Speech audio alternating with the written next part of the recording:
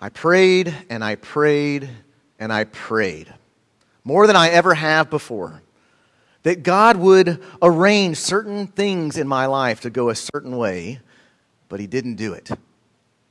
And now it's too late.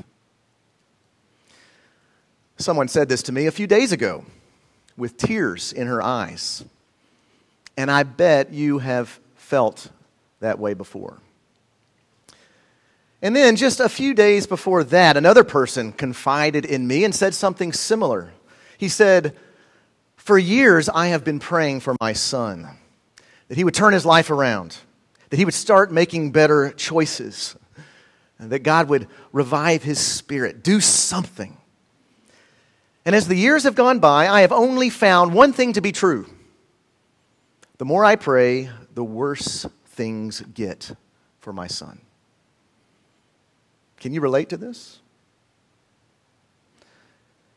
And then a few weeks ago, I was reading a book by one of my favorite New Testament scholars, Dale Allison, who said in a vulnerable aside that he used to believe that God answered our prayers. But then a drunk driver slammed into the car of one of his dearest friends, Barbara, who was 16 weeks pregnant at the time. The accident gave her a traumatic head injury so that she was comatose at the scene. But despite the severity of her injuries, he said that he still felt this confidence that she would eventually recover. And he felt this way because so many people were praying for her. Prayer chains were activated on her behalf. She was named in liturgical services across the country. Barbara was a lovely person with many friends, all of whom were daily interceding on her behalf and on behalf of her unborn son. He recalled thinking, "We've got this covered. God cannot ignore all of these heartfelt pleas, especially as she also has 2 little children at home. God will not let her and her baby go away." But then after several weeks in the hospital, Barbara and her baby did go away. And with them, his confidence in prayer. I cannot tell you how much I appreciate people like these who wrestle with these sorts of questions with such raw honesty. To me, we have a lot to learn from folks like this.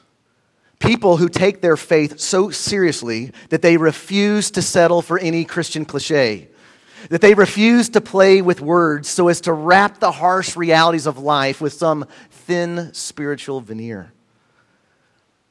We need voices like these to keep ourselves honest. We need people who struggle with these questions so that we can take a closer look at our own assumptions about prayer, about what it is and how it works. So before I continue on with today's sermon, let me get this out in the open so that it's as clear as it can be. Your doubts are welcome here at All Saints. Your questions about God, even if they feel sacrilegious or out of place or lacking in faith, they are all signs of a genuine soul doing his or her best to journey with God. We need your questions and your doubts and struggles. But having said that, what does any of this have to do with our occasion for today? August 6th, the Feast of the Transfiguration. Because at first glance, this dramatic scene of Jesus on a mountaintop, wonderfully transfigured in raiment white and glistening, as our collect of the day puts it, conversing with these 2 towering figures of our faith, Moses and Elijah, once thought to be dead, but now apparently alive. Yes, this scene seems to have little, if anything, to do with our questions and struggles about prayer. However, if we take a closer look, we will discover that it actually does have something to say. We will discover that Luke does want us to know something about prayer, if only we would take a closer look at the prayer life of Jesus himself. I believe, if we pay attention to what Luke is doing, how he's telling this story, no, all of our questions about prayer will not be answered, but some of our misguided assumptions about prayer might be reconfigured in a way that will ultimately help us. So let's begin by looking at how Luke introduces his account of the Transfiguration in chapter 9, verse 28. Because he notes something that no other gospel author mentions. He says, Jesus took with him Peter and John and James and went up on the mountain to pray. Only Luke sets the transfiguration of Jesus in the context of prayer. And he mentions this not only once, but actually twice. In verse 29, Luke goes on, and while Jesus was praying, the appearance of his face changed. Luke wants us to know that the transfiguration occurs while Jesus is praying. Now, one might think that this is just a nice, spiritual way to set the scene, and so we really shouldn't read too much into it. Well, except for the fact that Luke, and Luke alone, does this in other key places throughout his gospel account. Let's consider how Luke describes Jesus' baptism. It has a different twist than how Matthew, Mark, and John tell the story. Luke's version is short and sweet, and it mentions Jesus' baptism in the past tense, but then says that the voice from heaven is heard while Jesus is praying. Luke's account is so short that I can read it now in its entirety. This is chapter 3, verse 29. Now, when all the people were baptized, and when Jesus also had been baptized, past tense, and was now praying, the heaven was opened, and the Holy Spirit descended upon him in bodily form like a dove, and a voice came from heaven, "You are my Son, the beloved, with whom I am well pleased." No other gospel writer mentions that Jesus is praying when this happens. So that both at his baptism and at his transfiguration, only Luke sets the scene by saying that Jesus is praying. Now, if you're familiar with Luke's gospel, then you know that Luke loves to highlight the prayer life of Jesus like no other gospel writer does, especially at these key junctures in his ministry. And so another example after his baptism is when Jesus chooses his 12 disciples. I want you to listen again to how Luke introduces this story. Now, during those days, Jesus went out to the mountain to pray, and he spent the whole night in prayer to God, so that when day came, he called his disciples and chose 12 of them. No other gospel author mentions this long night of prayer before Jesus makes such a big decision.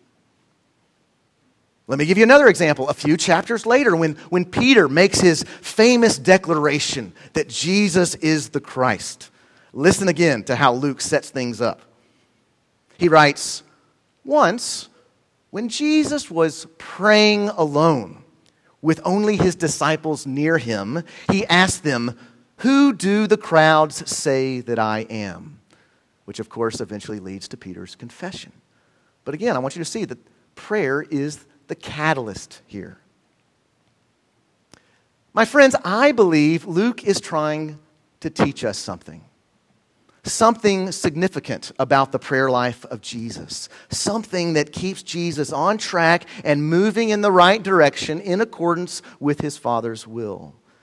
And that something is this: his prayer posture. Jesus takes a posture toward prayer that is different than most Christians. For most Christians, our posture toward prayer is to view it as something like a power tool for getting what we want. That's why we like to talk a lot about the power of prayer. It's this tool that we can use to wake God up and get his attention so that he can spring into action and do exactly what we want him to do. Listen to the book of our prayers. God, give me a different job. God, make this sick person well.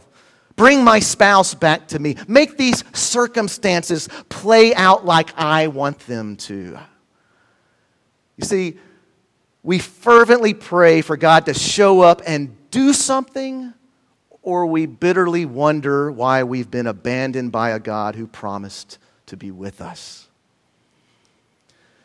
Now, don't misunderstand. I'm not saying that we should never let our requests be known to God, as Paul commends in his letter to the Philippians. But I am saying that this should not be our primary prayer posture toward God. It shouldn't be our primary attitude when it comes to prayer. Because God is not our personal genie in a bottle. And prayer is not a power tool for getting what we want.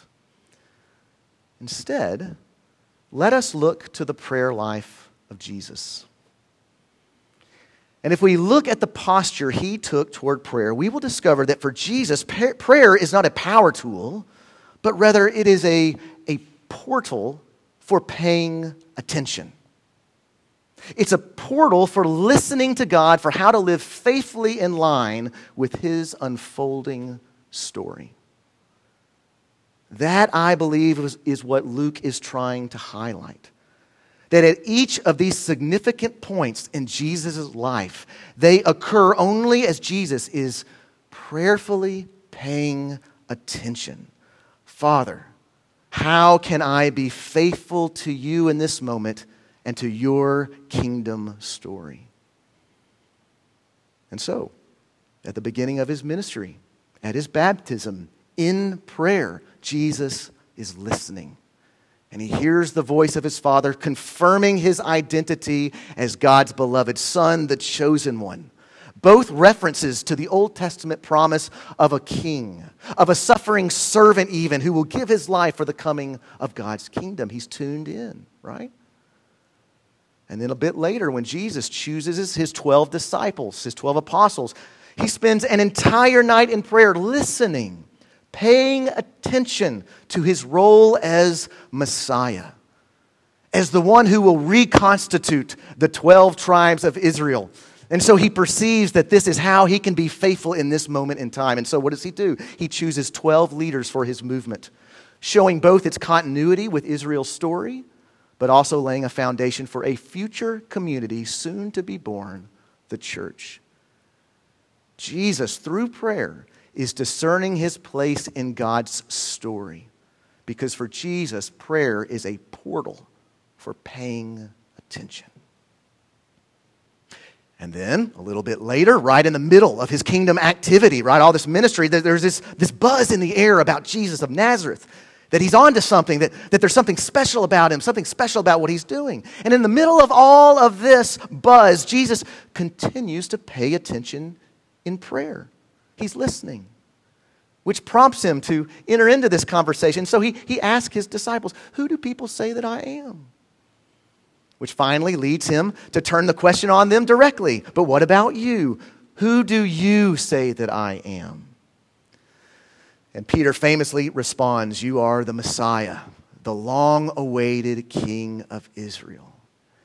And it's at that moment when the ministry of Jesus takes this noticeable and dramatic turn. For in this moment, this is when Jesus begins to teach his disciples about what it truly means to be Israel's king. This is actually right before the Transfiguration. And Jesus tells them after this famous declaration, "You are the Christ," he says, "Yes, Peter, you're right. And the Son of Man must undergo great suffering and be rejected by the elders, the chief priests, and the scribes, and be killed, and on the third day be raised." A pivotal moment in the story of Jesus, discerned by him through prayer, right? And then finally, for today's glorious occasion, Jesus again goes up on the mountain to pray. He's still doing his best to pay attention. Am I on the right track here? A suffering king?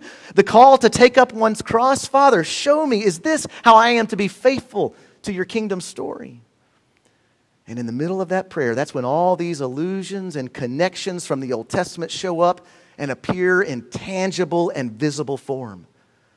Dazzling white, a cloud falling upon them, a voice from heaven, and then to top it off, Moses and Elijah themselves. And what is Jesus speaking with them about? Nothing other than, quote, his departure. That's what Luke says, his departure.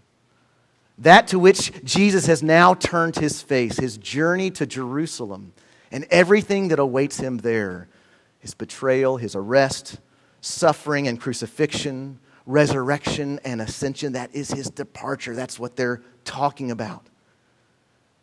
And so, as with his baptism, Jesus again receives confirmation. Yes, Jesus, you are on the right track. You are in line with the Old Testament story, bringing it to its climax with your, quote, departure. And all of this occurs because for Jesus, prayer is not a power tool for getting what he wants, but a portal for paying attention. Listening for how he can be faithful to the bigger story of God's kingdom come. That's what prayer is first and foremost for Jesus. Now, like I said earlier, this certainly doesn't answer every question that we have about the nature of prayer. But it does reconfigure some of our assumptions, doesn't it? I think it's fair to say that those mentioned at the beginning of my sermon held assumptions closer to a posture that says prayer is a power tool for control rather than a portal for paying attention. And so it makes me wonder, how might their outlook shift if they change their posture toward prayer? And again, I'm not saying that there isn't a place for intercession, far from it. I'm simply talking about an overall attitude toward the place and purpose of prayer in our lives. And I'm simply saying, look to Jesus, right? Look to Jesus. Is your prayer posture more about getting God to do your own bidding, or is it more about listening to God so that you might do His? And I ask of you, which of those looks more like Jesus? Is your prayer posture more about figuring out how God can fit into the story of your life? Or is it more about figuring out how your life can fit into the story of God? And then I ask again, which of these looks more like Jesus? Is your prayer posture more about asking God to bring things in your life under control? Lord, can't you put this under control? Or is it more about learning to be faithful to Jesus in the inevitable out-of-controlness that life brings? And which of these looks more like Jesus? My friends, if the Transfiguration teaches us anything, it teaches us to look to Jesus. Look to His life. Look to His prayer life. Look at how intent He was to prayerfully fit His life into the Father's story. How might then we do the same? How might you, even as you struggle with your questions about prayer, use prayer more to pay attention to how God might be calling you to serve in His kingdom story instead of some kind of a power tool to get God to do your own bidding? Look at your prayer life. Evaluate what are some of the changes that you might make, and how might that change your outlook in terms of what God is doing in your life? Heavenly Father, we give you thanks and praise that you have created us for relationship, to live our life in you and for you, to hear from you, to communicate with you, to develop a deep relationship with you because of your Son and through the Spirit. We pray that you might realign whatever assumptions are off when it comes to our posture of prayer. And we do pray that our posture, our overall attitude toward prayer would look more like Jesus, who set aside time to pay attention, to listen, to see how our lives might be lived in faithfulness to Jesus instead of just trying to get you to do what we want. Will you help us? Have mercy upon us in this way, we pray. In the name of the Father, and of the Son, and of the Holy Spirit. Amen.